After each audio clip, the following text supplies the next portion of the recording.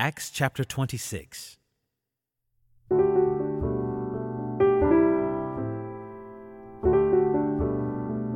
So Agrippa said to Paul, "You have permission to speak for yourself." Then Paul stretched out his hand and made his defense. "I consider myself fortunate that it is before you, King Agrippa.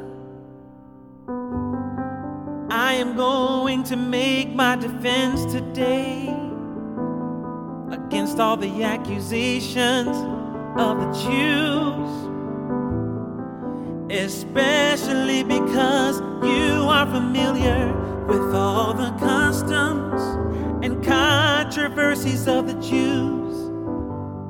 Therefore I beg you to listen to me patiently. My manner of life from my youth, spent from the beginning among my own nation and in Jerusalem, is known by all the Jews. They have known for a long time. If they are willing to testify that according to the strictest party of our religion, I have lived as a Pharisee,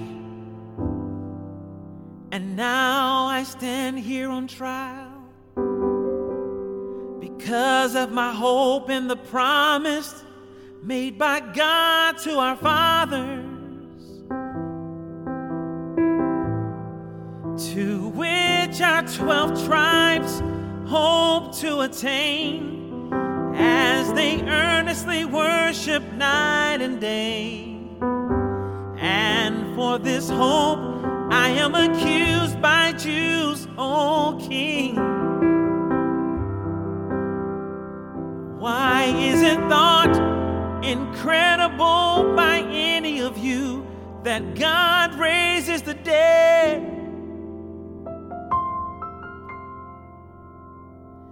I myself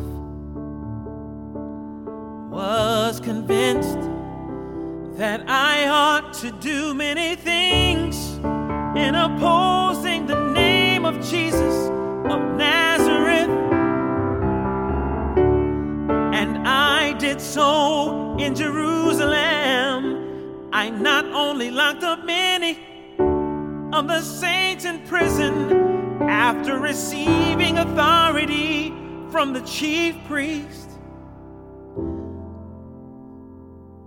but when they were put to death, I cast my vote against them, and I punished them often in all the synagogues and tried to make them blaspheme. And in raging fury against them, I persecuted them even to foreign cities.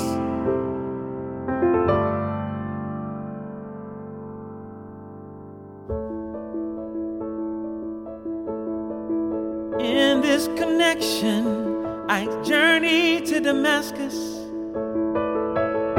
with the authority and commission of the chief priest. At midday, O King, I saw on the way a light from heaven, brighter than the sun, that shone around me and those who journeyed with me. And when we had all fallen to the ground, I heard a voice saying to me in the Hebrew language, "Saul, Saul, why are you persecuting me? It is hard for you to kick against the goads." And I said, "Who are you, Lord?" And the Lord said, "I am Jesus, whom you are persecuting. But rise and stand upon your feet, for I have appeared to you for this purpose, to appoint you as a servant and witness to the things in which you have seen me, and to those in which I will appear to you, delivering you from your people and from the Gentiles to whom I am sending you, to open their eyes so that they may turn from darkness to light, and from the power of Satan to God, that they may receive forgiveness of sins and a place among those who are sanctified by faith in me. Therefore, O King Agrippa, I was not disobedient to the heavenly vision, but declared first to those in Damascus, then in Jerusalem, and throughout all the region of Judea, and also to the Gentiles, that they should repent and turn to God, performing deeds in keeping with their repentance. For this reason, the Jews seized me in the temple and tried to kill me. To this day, I have had the help that comes from God, and so I stand here testifying, both to small and great, saying nothing but what the prophets and Moses said would come to pass,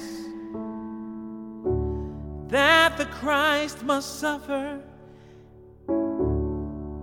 and that by being the first to rise from the dead, he would proclaim light both to our people and to the Gentiles. And as he was saying these things in his defense, Festus said with a loud voice, "Paul, you are out of your mind. Your great learning is driving you out of your mind." But Paul said, "I am not out of my mind, most excellent Festus, but I am speaking true and rational words. For the king knows about these things, and to him I speak boldly, for I am persuaded that none of these things has escaped his notice. For this has not been done in a corner. King Agrippa, do you believe the prophets? I know that you believe." And Agrippa said to Paul, "In a short time, would you persuade me to be a Christian. And Paul said, whether short or long, I would to God that not only you, but also all who hear me this day might become such as I am, except for these chains. Then the king rose, and the governor and Bernice and those who were sitting with them. And when they had withdrawn, they said to one another, this man is doing nothing to deserve death or imprisonment. And Agrippa said to Festus, this man could have been set free if he had not appealed to Caesar.